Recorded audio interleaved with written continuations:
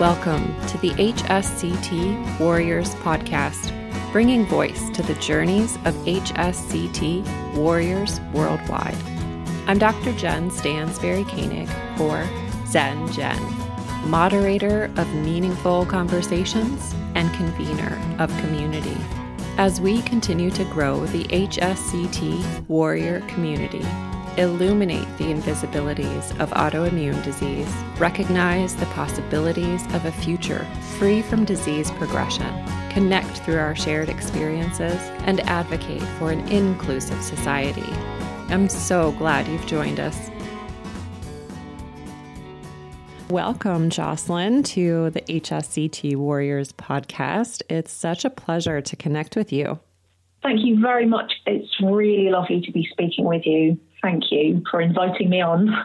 Absolutely. So I'd love to hear more about your experience in the UK, mostly with diagnosis of your autoimmune disease, for which you are seeking HSCT.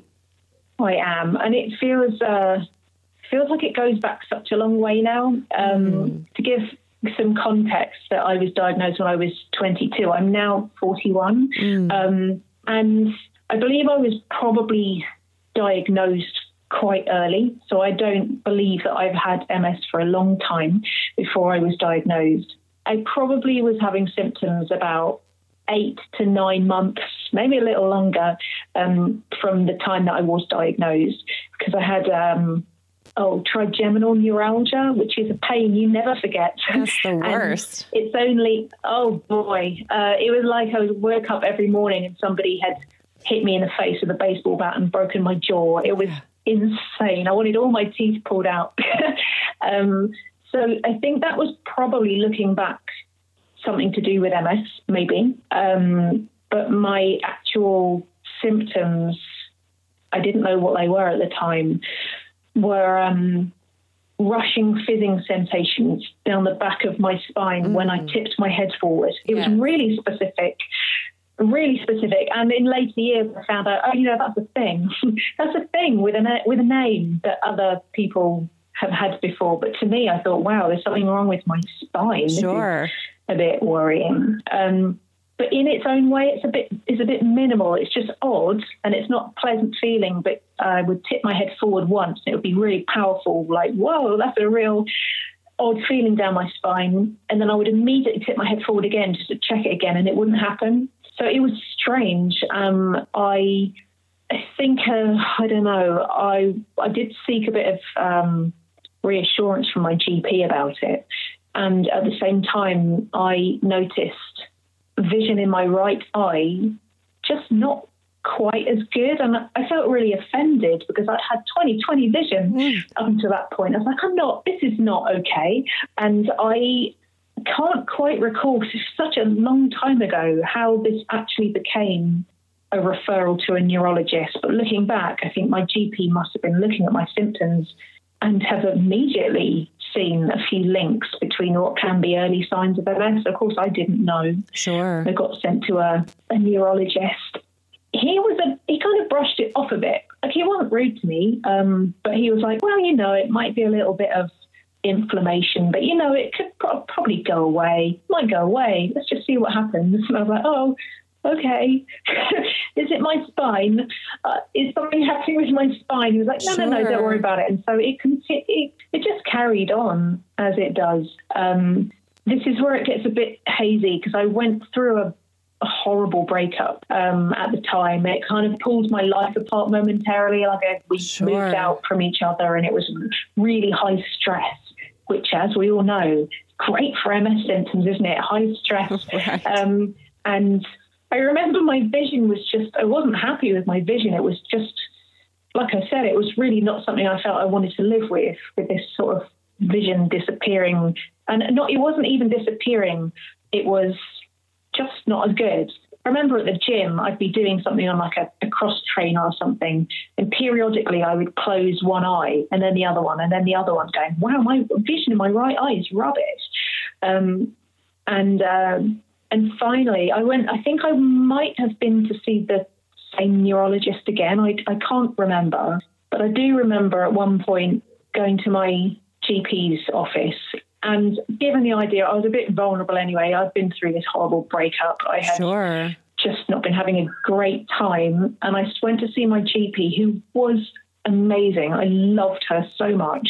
And she was always so supportive. And I was just sitting in her office and I ended up just crying, going, I don't know what's happening. It's like, is there something wrong with my spine? Is there something wrong with my vision? This feels really horrible. And she basically gave me my diagnosis out of compassion, I think. She went, well, I've got a clinical letter here from your neurologist in which he says that it's likely that this could be multiple sclerosis, but that you, quote, didn't seem like someone who wanted to know.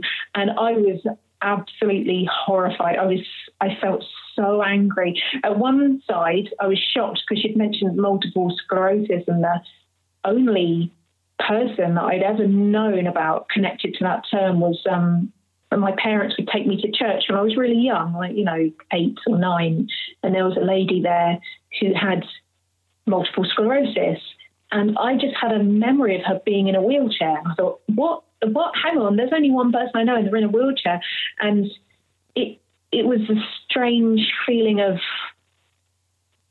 I don't know. I don't know. I definitely, and I will get onto this later, but the horrible experience of diagnosis, diagnosis life dropout didn't really happen until 11 years later. But at the time, I think I was just in shock.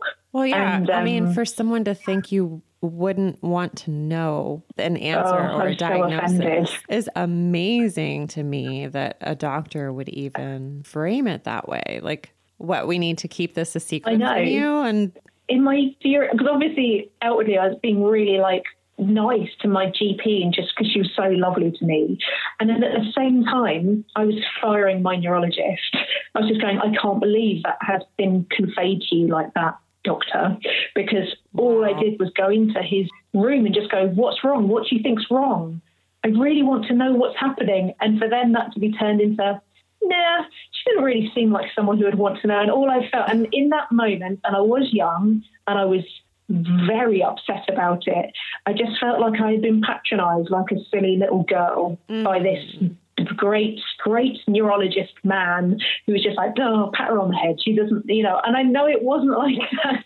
I can look back now with many more years of experience and just have an idea why that neurologist would have thought that.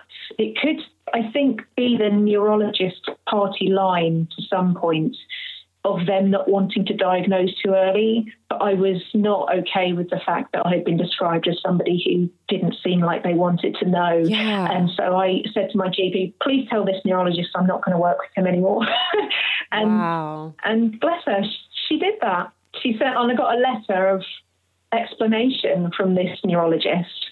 And then I was just given my new neurologist, who was another male doctor. I'm only making a point of their gender because my actual neurologist now is female and she's incredible.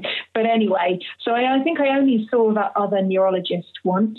And at that point, I was referred for an MRI scan, which I'd kind of gotten over my shock by then. And I found having an MRI scan quite exciting. Like, oh, wow, I'm having a scan. This is great. And I had that scan and they offered me a lumbar puncture. I asked what a lumbar puncture was and immediately said no. Right. I'll just have a scan, thank you.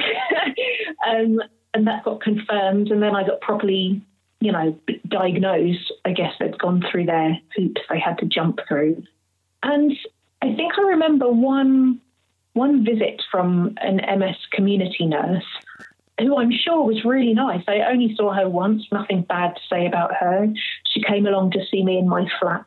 And there was I seem to remember lots of quite, what seemed to me at the time, really generalised information. And I just didn't really engage with neurology at that time from that point onwards. And pretty much removed myself from engaging with MS. I didn't like the term. I told, of course, because it was a huge events happening in my life. I told a number of my friends, when I told work, I was like, oh my God, what's happened? And I've just been diagnosed with this thing. And I looked it up online. I wasn't massively in denial at that point. I was like, okay, you've diagnosed me with this. And then, of course, I looked online, as you obviously would. And it seemed that like no one knew anything. It seemed to be full of, well, we don't really know what causes MS. There's no cure. And we don't, it seemed very like, what do you know about this? Do you even know this is what I've got? Was one of my thoughts. Sure. Yeah. 20 years ago, there wasn't a lot out there. No. And the treatments just seemed from probably then until now, the only treatment. I mean, of course, I'm speaking with a lot of hindsight and a lot more information that I've gathered, but I was never interested in medication. I didn't think for one moment anything that they were going to offer me was going to help me. And it was quite a firm decision to come to at such an early stage. But I remember being like, yeah, I'm not interested in these steroids. I really brushed it off. And I think that was part of my own self-protection. Like, hey, I've looked into this. I think I've made a decision that you don't really know what you're talking about. That's quite rude of me to say that. But at the time, that's what I was thinking. I was like, You don't really know. I'm not going to be a guinea pig. I don't think what you're offering me is going to help me. And then decided to take the advice of some people that I really trusted. I did a martial art ninjutsu at the time, and the teacher of that dojo was somebody who I had huge trust in and really, really liked. I told him, and he was like, oh, okay, let me write you down some numbers. And he wrote me down the number of a homeopath, and he taught Qigong, so I did some Qigong as well, and also an acupuncturist. And that really made me think, I got this. I don't think that the medication, I'm not interested in it anyway. I thought I'll just go the natural route, and that makes more sense to me. And I proceeded to have, let's say, another 22, 23, 24. Another 2.5 years of relatively badly managed MS. I had quite some powerful relapses, some of the worst that I've ever had, which I think my worst one was complete body numbness. My hands had total spasticity in them.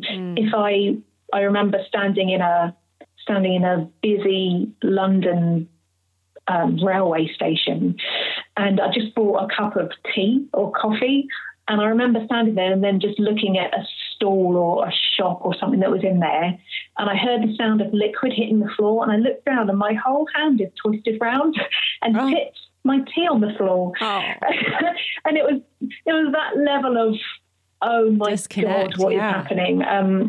Now I look back, unsurprisingly, at a point where I just started university, and I was really excited to be at university doing sound production, but there are also elements of stress about being there, like there always is. Absolutely. And I think that stress, I definitely brought on this relapse. And then I decided, in all of my youthful wisdom, like, well, I've already booked to go on a snowboarding holiday, so I'll just go anyway.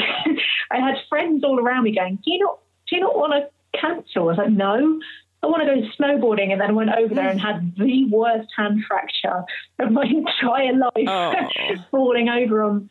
Oh, it was so bad. So that was kind of I think I look back and I'm really compassionate towards my young self, just wanting to be normal and do the things that I wanted to do and not let this new thing get in my way. Yeah. But whilst dealing with some of them really disabling symptoms, double vision and vertigo and an inability to travel in a car, like my whole world spun around. Wow. And my hands wouldn't work properly. It was really horrible. And that was in the way that acupuncture really, really helped me. I would have these terrible relapses. And I think both of the times with the vertigo and the time before when I decided in my wisdom to go snowboarding, my acupuncturist wasn't available. So my GP, another GP at the time said, well, I can give you some steroids. And I was like, okay, fine, because I can't access my acupuncturist right now. It was like over Christmas time. I hated the steroids. I hated them so much. They kind of gave me a weird rash, and I felt groggy and horrible on them. And no, not a fan. They kind of dampened down my symptoms by about, let's say, 10%.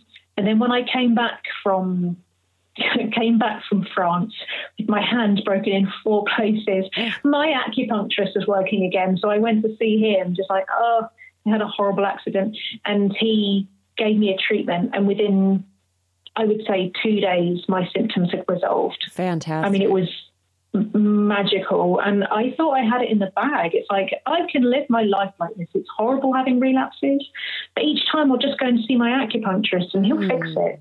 I think I was in a real sense of security with that. And with the vertigo, again, this was my lovely trusted GP I saw this time. She's like, oh, well, look, have some kind of like travel sickness tablets. I'm sure they get given out a lot. And they didn't make any difference.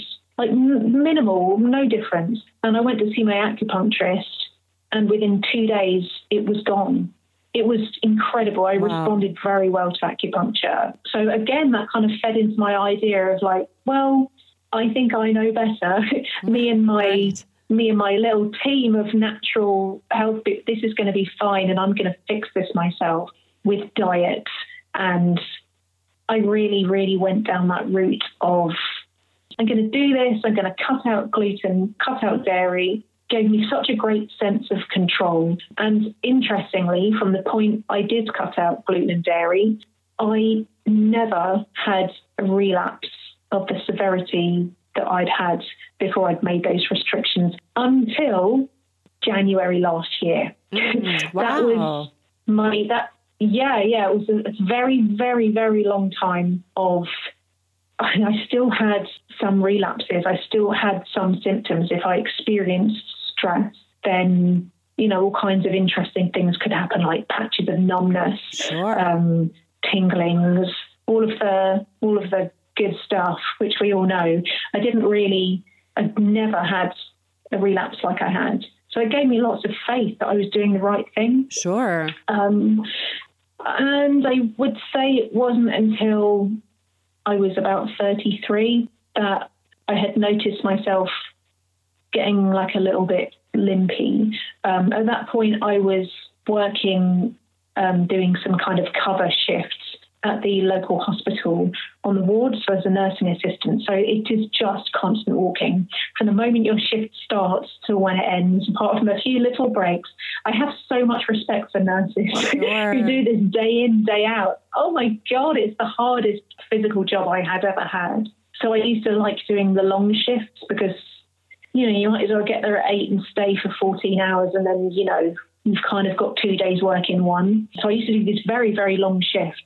And sometimes I'd notice my lower back would get very tight and my walking would feel a bit funny. But then it would kind of work itself out and it would be normal again. Like I'd walk home from the hospital just like there was nothing wrong. So again, that fed into my idea of like, well, I don't think MS probably behaves like this, so it must be a back issue. And I stuck with the back issue idea for quite a while because one of the symptoms that I had a little bit prior to this point was again just a tiny little hitch in my walk, which I didn't like. And I had a really deep, deep tissue massage and it went away. Again, feeding into my thought of, no, this is more of a myofascial. Sure. Like I was so heavily invested in it not being MS. I was like, no, there's a way to work with my body to make this okay. And I think by the time I was 33, I was, had more experience. I was older and wiser. It's worth mentioning as to picture my attitude towards MS generally, is that when I was about, probably just after I was diagnosed, maybe when I was about 23, I decided to start having therapy for the first time ever. And it was really great. And I really, really liked my therapist. But I noticed how I just couldn't stand her to use the term MS. I didn't like it. I was like, don't say the words around me. I don't like it. And it must have been like a minefield for her. It's like, your diagnosis. I was like, yeah, so I can go with diagnosis. That's fine. Never, ever, ever. It would make me physically flinch if anyone ever said, and she said it once, and then she never said it again. She mentioned your MS. I was like, no. I said, no, this doesn't belong to me. It has nothing to do with me. I was really like, it is my diagnosis. It's not my MS. We'll never say that again. And even now, I will never say the words my MS or I have MS or anything like that. I'm like, yeah, I'm diagnosed with MS. My diagnosis. But I can't, even now, I'm like, oh, it really jars with me. It's like, no, don't give it to me as a present. Right. It's not a gift. No, it's not mine. You can, So that's kind of where I was with it's like, it was a physical reaction. Like I was repelling it from me, which, what you resist definitely persists. Indeed. And so that's where I was at the time. But I had got to the point where I thought, okay, I spent so much money on my natural therapies, apart from acupuncture, which has always been top of the tree. I still see him now. He's great. It doesn't, unfortunately, have the same effect on the MS now as it did, but it does. If I have a severe relapse, it really, really, really does help and benefit me, like it did last January with my horrible relapse replay that I had. But I thought, no, I kind of need to go and play on some expensive hospital equipment now. I need someone to do an MRI scan to look for my back issue that I have. Just like, have a look at me. And I was such a kind GP I'd never seen before. And I was saying, well, yeah, I really think there's something wrong with my back. And I think maybe you need to just have an x-ray, or I didn't know what I was talking about, but maybe like an x-ray or something. And she said, yeah, I'm just going to pop out and speak to one of my colleagues, where she would clearly have said, okay, there's this patient here who's diagnosed with MS and she thinks there's something wrong with her back. And eventually she came back in and she was so lovely and kind. And she went, yeah, my colleague, I think it's probably a good idea to also have an MRI scan, just to keep an eye on your MS, see what's been going on. They could obviously see from their notes that I had nothing to do with the NHS for about 8 years for MS. Oh, I was so resistant. And but then I felt really like happy, like, yeah, sure. I felt like I was able to have another MRI scan psychologically. It would be okay. So I had another MRI scan, and I then saw the neurologist, my current neurologist. At the time, I didn't know. I was quite standoffish, very polite and lovely, of course. But inside, I felt like a distance away, kind of being like, oh, you're just another neurologist. I don't know how you're going to treat this. And I was also thinking, I've done so much work on my body and I understand so much about what's going on inside of me. And it always was very NHS-y, which is efficient. Very efficient. And she wasn't really able to chit-chat with me about all the things I thought I had found out about it. She just looked at my MRI scan. She said, okay, I think that this is to do with your MS. And she did, because I hadn't seen a neurologist for over 8 years. She did it from the ground up, asking me about my symptoms. And then I was really struggling inside during all of this. I was really stressed and feeling bothered by the fact that I was having to engage with this whole MS thing again. And she went, okay, will you walk across the room for me? Just toe to toe to toe. And I did that, and I toppled over sideways and I caught myself on a chair and immediately started crying. Really, really crying. I was just like, I couldn't deal with it, with this being pointed out to me that I never used to test myself like this, and she was doing all the proper neurology tests. Oh, it was horrendous. And she then became very, very kind and concerned. She went, oh no, but why are you crying? Which was so sweet. Now looking back on it, I think, God, why do you think of crying? It's like, I was just really upset. I was going, this is awful, and I can't walk in a straight line, and this is horrendous to me. I was really upset. And I gathered myself and kind of had a normal chat with her. And at which point she was more interested in like, okay, I think I'm going to refer you to the community MS nurse so you can just like have a talk with her. I think she just saw me unraveling in front of her eyes. And I was so traumatized. I definitely call that was my diagnosis moment. Sure. Not when I was 22 and so ballsy about what I thought was going on. It was in that moment I felt like everything that I had built up around myself about the control that I felt and kind of still do feel in a way that I had with my change of diet and really cleaning up my act and not drinking alcohol from the age of 25 and all of this stuff had just been decimated in front of me. Like it has made no difference. It has not stopped MS. It is not curing me. And it was awful, very, very bad moment. And so that's the first half.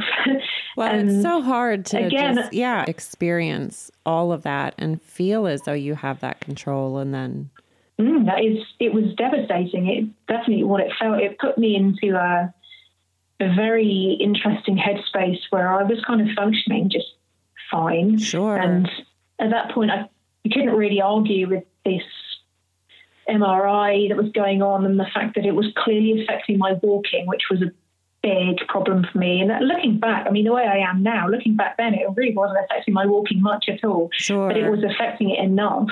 You know, I'd be able to walk.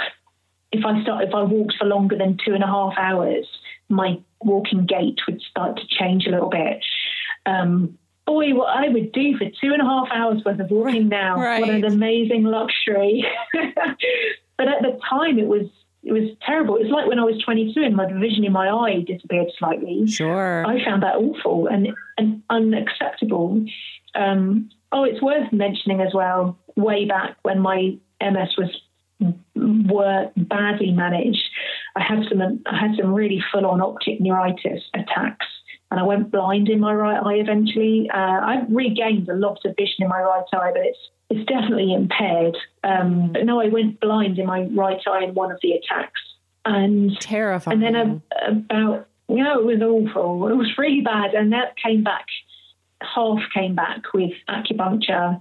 And then I did some further work on my optic nerve. This might start to stray a little bit off piste right now, but I'll mention it anyway. I had another attack in my left eye, which wasn't at all as bad as the one in my right eye, but it made my vision very odd in my left eye. And so with them both combined, I felt like I was going blind, and it was terrifying. And that's when I looked into natural vision improvement and tracked down someone called Meir Schneider in the US who had used Bates natural vision improvement exercises to make him someone who is congenitally blind into someone who now holds a California driver's license. So having no idea what to do, I just tracked him down like a hound and then went to America and did his eye exercise stuff. And actually it really, really helped. Wonderful. And I now, I'm not even given prescriptions for glasses when I go and get my eyes tested. Wow. But I've got slightly wonky vision. If I swapped my eyes, that's an interesting concept. If I swapped my eyes with somebody who had 20/20 vision, they'd be a bit like, oh, whoa, this is a bit, it's a bit different. But it's fine. I drive. It's not a problem. I just can't have a warm bath and read a book, because within about 5 minutes, sure, all of the text starts getting jumbled and stuff. But other than that, no. So I won't go well into the whole natural vision improvement stuff, but I can't talk about my vision having been so messed up and not put that as one of the reasons why it got substantially recovered. Anyway, I just jumped back there. No, but that's an amazing resource to managing so much of what MS brings us. For them to know and understand your experience with it has helped so much. It definitely brought back my vision from the brink of when I got my eyes tested at that time, because I thought just something was wrong with my eyes. I was going to have to time to cave in and get some glasses, stop being silly. But when they tested my eyes, they went, oh yeah, you're no longer legal to drive. I didn't drive at the time anyway, but just to be told that I no longer have legal driving vision Sure. was awful, terrible to hear. I thought, oh my God, I'm going blind. It was very, very bad. So I definitely say that the natural vision improvement and acupuncture, but the natural vision improvement, I can only speak personally, but it definitely helped me. So I would say, hey, anyone who has optic neuritis, it's not a bad thing to look into. Just a suggestion. Sure. Well, it's helpful to know that the resource is there. Yeah, it's just kind of one of the, you know what it's like when you're diagnosed with this condition and you try and be so on the case, you know, doing all the things that you can and maybe changing your diet or looking at natural health options, and you end up with about 25 different things that you've tried. And it's only the ones that have really made a huge difference that actually kind of jump out and go, oh, yeah, I have to mention that. I've tried so many other crazy things that didn't really have any difference at all. But yeah, I think from the point I was 33 and when I got brought back into the system, shall we say, I then felt that I was being carpet bombed with NHS letters all the time. And I found that really hard as well because I had had nothing really at all to do with the NHS out of choice, just because I didn't need to. I felt I didn't need to. And then all of a sudden I had these letters crisp landing on my mat all the time, reminding me, oh, yeah, oh, God, yeah. Oh, right, I've got MS. I have to deal with this now. But I would say in the first few times that I met my neurologist, my dates were really rubbish. It may have been just after I started seeing her or at the same time, but there was more about stem cells just on the general TV. As a documentary they brought me to HSCT, which I shall speak about in just a moment. But even at that time, I saw my neurologist and I asked her deliberately quite an open question. I was like, oh, so what do you think of stem cells then? I didn't want to make it whether I believed in it or not, because I wanted to give her enough rope to hang herself on saying something like, oh no, they're really dangerous, don't go anywhere near them.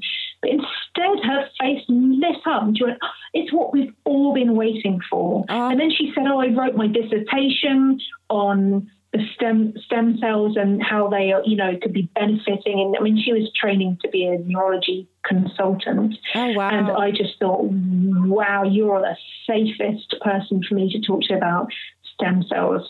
You are on my happy list. Right. Really good. But, it didn't really come up again. And interestingly, because I had really started to like her, she definitely came across to me as somebody who actually cared.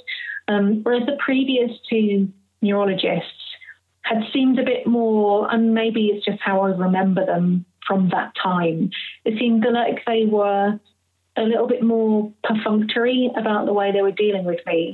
Whereas my doctor this time seemed to really be worried that I had been so long not having any medication for MS. I was like, well, I don't really believe in it. I don't think it really does anything. She was like, well, why don't you just have a think? And she was so unpushy and so nice, and she seemed so worried. I thought, I like her. Oh, I'll just try medication just for her. I don't want her to worry. And so I went to this, I just thought, what actual harm can it do? And by the way, I do know that it can do some people a lot of harm. Right. But at that time I was like, well, it might not, it'll be all right. And I went along to some session which one of the community MS nurses was running about beta interferon, I think that's its name, about the injections that you give yourself. Part of me thought, because I was working in a homeless hostel at the time, and there's lots of, drug use and sharps bins around the hostel and things. But in a really silly way, I thought, oh yeah, I know, I was right, I'll have a sharps bin in my house. They're in my place where I work. Why don't I just get a sharps bin in my house? And I thought it would be quite a cool thing for me to be able to inject myself. I was like, yeah, I can do that. I can manage that. I was so wrong. I'm not scared of injections. I'm not scared of anyone else injecting me. I'm not frightened of needles. Blood tests are just a thing. They're okay. I learned that injecting myself is horrendous. I hated it. And I didn't really like having a shark fin in my bedroom. I didn't really like it. And I tried it for, let's say, 6 days. And then I stopped because it had turned me into somebody who, even though I have the diagnosis of MS, I am ironically extremely healthy and I feel healthy. I'm really lucky like that. And to take an injection voluntarily that gave me weird flu-y-like symptoms. It's worth noting, I've never had flu in my whole life, but I know they were making me feel crappy. And they were saying, well, that's one of the side effects, can be kind of flu-like symptoms. And because my having to inject myself in the leg was a horrible experience anyway. At one point, I injected into my leg, and the next day I had to take the next day off work because it gave me such a ridiculous stage limp. I felt like somebody had stabbed me in the leg. I was like, I can't do this. This is affecting my normal life too much, and it's making me feel like a sick, ill person. And I'm not down with that. And also I was at the stage of desperately using so much energy every day trying to conceal the fact that I had a mild limp. Right. It was so much effort that I had to put in my whole body. Yes. Oh, boy. Anyone who's tried to conceal a limp from everybody else will realize that you just have to spend so much energy trying to hide it. And really, it's not very easy to hide. And I had some very kind people that worked with me at the time going like, yeah, we could kind of see you had a limp. It's like, okay, that's pointless. But I was really trying to hide the fact that I had a limp. So that's one of the reasons why I didn't go into work the next day, because I had the most ridiculous, it was like a comedy limp. And I thought, I can't hide this. This is ridiculous. So I stopped that immediately. And then I cycled. I ended up, just because, again, I had got absorbed back into the system, and I had decided I wasn't going to take this beta interferon. So quite quickly, I was getting a call from the community MS nurse who, interestingly, when she came face to face with me at the door as the new community MS nurse, I was like, oh, I know you. She went, yeah, I know you too. She went, we used to work together, didn't we? It's like, oh, yes, we did. When I was a nursing assistant, at the ward, I used to do lots of cover on the neuro, let's just call it neuro, on the neuro ward. And she was the ward sister, and I liked her. She was really nice.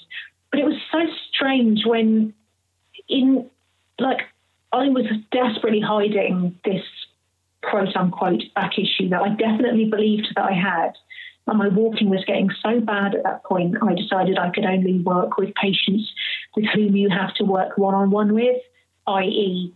sometimes quite a lot of sitting down time, and not so much walking up and down the ward, but more like being one-on-one with someone because I had a back issue. And then I saw her and we had quite a nice chat. I went, you know how I was so convinced I had a back issue? She went, yeah, I remember that time. I said, yeah, I think looking back, it's probably, she went, yeah, it was MS. And so I really liked her. Again, because I was surrounded by people that I liked, and she was, along with my neurologist, saying, well, look, there's this other medication that you can take. I was like, okay, I will try it, but I do not tolerate the situation where I'm having injections. Side effects. Yeah. I don't want it in my life. I will not do it. And also, I don't care about taking medication. I don't think it's actually doing anything. I mean, it might be doing something, but it's not improving it's not doing anything. Bless my dad, when my dad's passed away now, but at the time he said, oh, so are you feeling better? It's like, no, it doesn't really, it's not that kind of medication, Dad. Right. It's not a painkiller. It's something, it was that kind of, oh, I'll take it if it doesn't give me bad symptoms.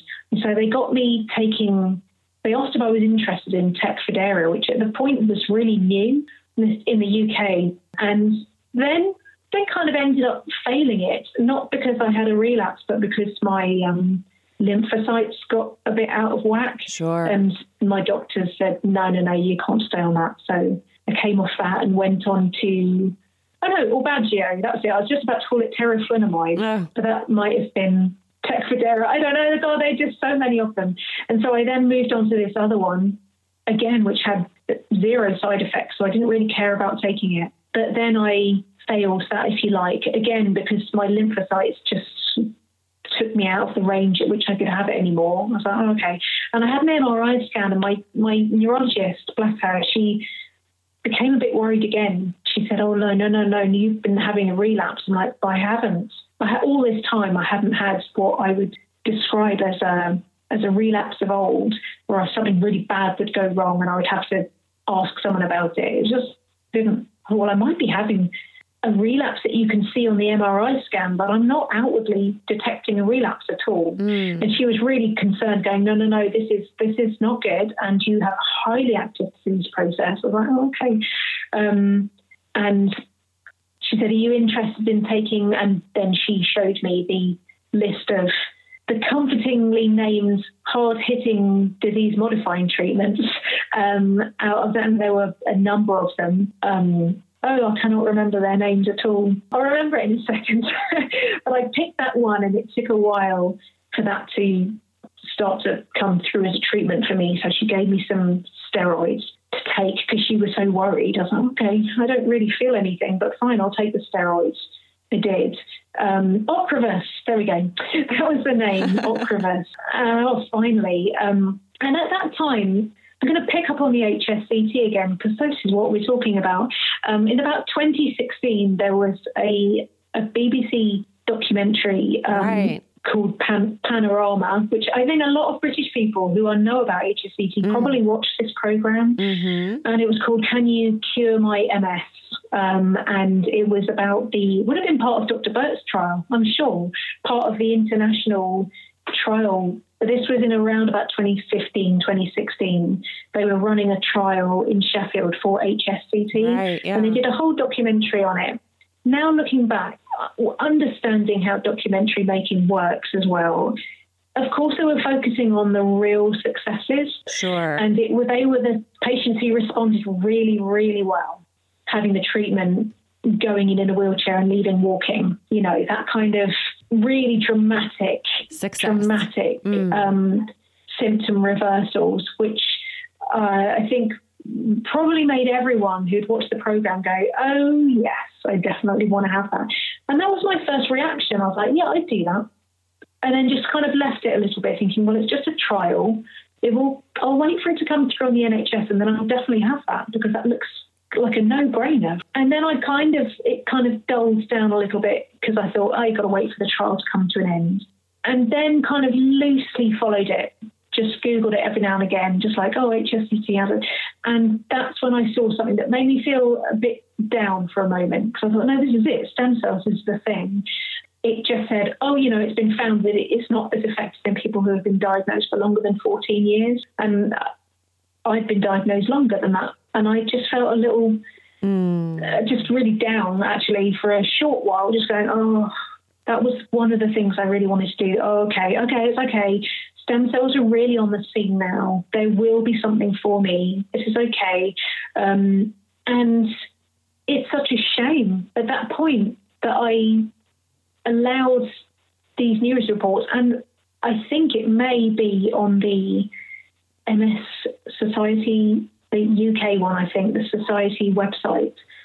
It still says something about how it's not really effective for people who have been diagnosed longer than this point. And now it makes me really angry. I'm like, why, if I had read that nothing about it not being effective for people beyond this certain point, then I might have carried on pursuing it, and I might have had it by now. But I kind of thought, well, I'll wait. And I spoke to my neurologist and said, okay, that's when I was looking at Ocrevus. I then, on the MS Society website, which by the way, I never really have ever really hung out there, but because my GP went, hey, look on the MS Society website and check out these medications and decide which one you want. Love being able to pick my own medication. So, just sort of decide for yourself what you want to do. So I picked Ocrevus, and I saw HSCT. I was like, oh my goodness, this is an NHS treatment now. I didn't know it had become an NHS thing. So the first thing I asked her, I went, look, why can I have HSCT? She went, you can. All you need to do is fail one of these. I was like, okay, hook me up and let me fail. And so that's what I did. I had a sort of Ocrevus infusion. Again, kind of novelty, going into hospital, having an infusion, just doing what I had to do. All of this time, by the way, it's worth saying that me and my disability was the real character in the background of this. So it's gone from me having a limp that I was just trying to hide to me kind of walking along the road and touching the wall every now and again. Mm-hmm. Not to look like I was so drunk. I was like touching the wall every now and again just to like orient where I was, and that's the point. And it was such a big deal. And I'm sure there are lots of people who also feel this. I tripped up a couple of times as well and fell over, which is horrendous, so horrible falling over in public. And I had decided, along with the experience of maybe I'd get the train to London every now and again, which was about 50 minutes. And if you can't get a seat on the train for any reason and you appear to be a young, healthy person, you just stand. Right. You just stand up the whole way. And there was absolutely no way I could do that anymore. And I thought, I'm going to have to suck it up. I'm going to have to buy a walking stick of some kind. And it was so hard for me to do that. And it's a real big deal, isn't it? When you kind of out yourself to everyone around you as someone who has a disability. And I immediately did get a lot of positive life feedback, shall we say. Put it this way, I got on a train with that walking stick, which I did not like at all. I bought one that I could fold up and put away in my bag. I was so ashamed. Yeah. I was so ashamed. Isn't it crazy how you can get ashamed about something which is out of your control? Not your fault. Not your fault. I was so embarrassed. And so I had this walking stick, but I never waited more than 30 seconds after getting on a train for someone to give me their seat. And I thought, for all of the fact that I hate being outed as a disabled person and I feel so self-conscious, this is what I need. So that was kind of me breaking myself into mobility aids. And I've slowly had to. I've been like, I imagine myself almost like a donkey being dragged along with a harness, with its hooves just buried in the ground in front of it, just like, just come on a little bit further. Like, no, I won't do it. I don't want this. I don't want that. I have to ask myself the question. So you are allowed to carry on falling over in the street, and you are allowed to carry on breaking bones if you like. Well, you can get a hiking pole to walk along with. Mm-hmm. And you can use it all the time, wherever you go, not just occasionally when you're getting on a train. You could, it's up to you. I always used to take that tone with myself. You can fall over as much as you like. Right. Lovely. You can do it. It's fine. But I think I slipped over in a swimming pool and broke a rib. I had quite a few fractures on my way to accepting that maybe I did have a mobility problem. It took a while, but I was like, no, I need to sort this out. And so eventually, after falling over again, breaking a bone in my hand, everyone's going to think I've broken every bone in my body. I haven't quite, but I have had lots of horrible hand fractures from just trying to save myself when I fall. Sure. And I think at that point, I went on a trip to the States just with my husband and to meet some of his family out there. He's got lots of family who live in the States. And I was in New Jersey, and I really wanted to go to New York to go and look around. By that point, I was walking along with my hiking pole under slight mental duress, but I thought, no, I have to use this now. Mm-hmm. And I remember us walking through a park in New Jersey, it might have been at that point, and I found it so hard to walk. And I was walking along like I was in pain. I wasn't in pain. somebody who fortunately has no pain from MS symptoms at all, but it was so much effort. It kind of, you could have been forgiven for thinking I was somebody walking along with great pain. And my husband was so kind. He was just like, he was just looked at me walking going, we can't go to New York City if you're like this. It's going to be horrible for you, because he'd been there a number of times. It's like, this is not going to be fun for you. And I was really like upset, going, no, but we can just get taxis everywhere. And he was like, look, Jocelyn, just picture yourself in London. And you know how horrible all of the main tourist places are in London, like Piccadilly Circus, Buckingham Palace. Well, they're not horrible, but they're still, like, lots of people go there. How much would you feel you would have enjoyed London if you just got a taxi from Piccadilly Circus to various other places? That's what it would be like in New York, and you wouldn't be able to enjoy things. And I cried for a little bit, and then I just sat down, and I had a can of Coke, and we sat there, and he said, look, and he laughed a bit. That makes him sound really bad, but I'd well calmed down by that point. And he laughed, and I said, what are you laughing at? He just went, oh. When I just was thinking how you would react if I mentioned any kind of wheeled device. And I laughed as well. And I went, and I felt a huge wave of relief that my husband Kieran, had said that to me, because so much of my issues, terrible shame around the idea of having a disability, is how unfortunate he must feel. This is such nonsense, but I just made it up in my mad head. How unfortunate he must feel to have married someone that he knew was diagnosed with MS, but outwardly was perfectly able-bodied and fine, like completely invisible, to this somebody hobbling along with a stick. And that I was so resistant to the idea of any wheeled anything that I just couldn't really cope with the idea. Wow, Jocelyn really offers so many details that are so familiar in her journey with multiple sclerosis and how she dealt with her diagnosis. In order to honor all that she has shared, we are splitting this interview into a 2-part episode. And so next week, the second half of the conversation with Jocelyn will continue and pick up right where we're leaving off. And I hope you'll join us next week. Thanks so much for tuning in.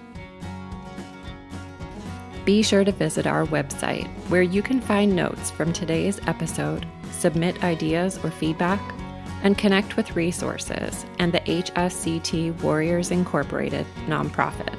As always, special thanks to musical genius Billy Alitzhauser for sharing his superpowers to create the soundtrack, edit and produce the audio to make this podcast possible.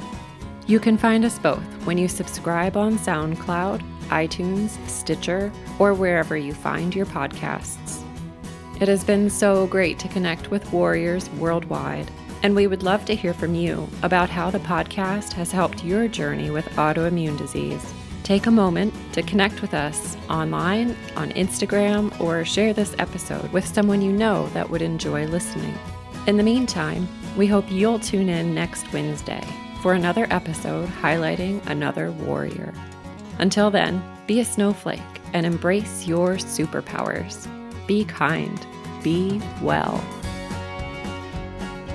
Jen Stansberry Koenig and the producers disclaim medical influence and responsibility for any possible adverse effects from the use of information contained herein. If you think you have a medical problem, please contact a licensed physician.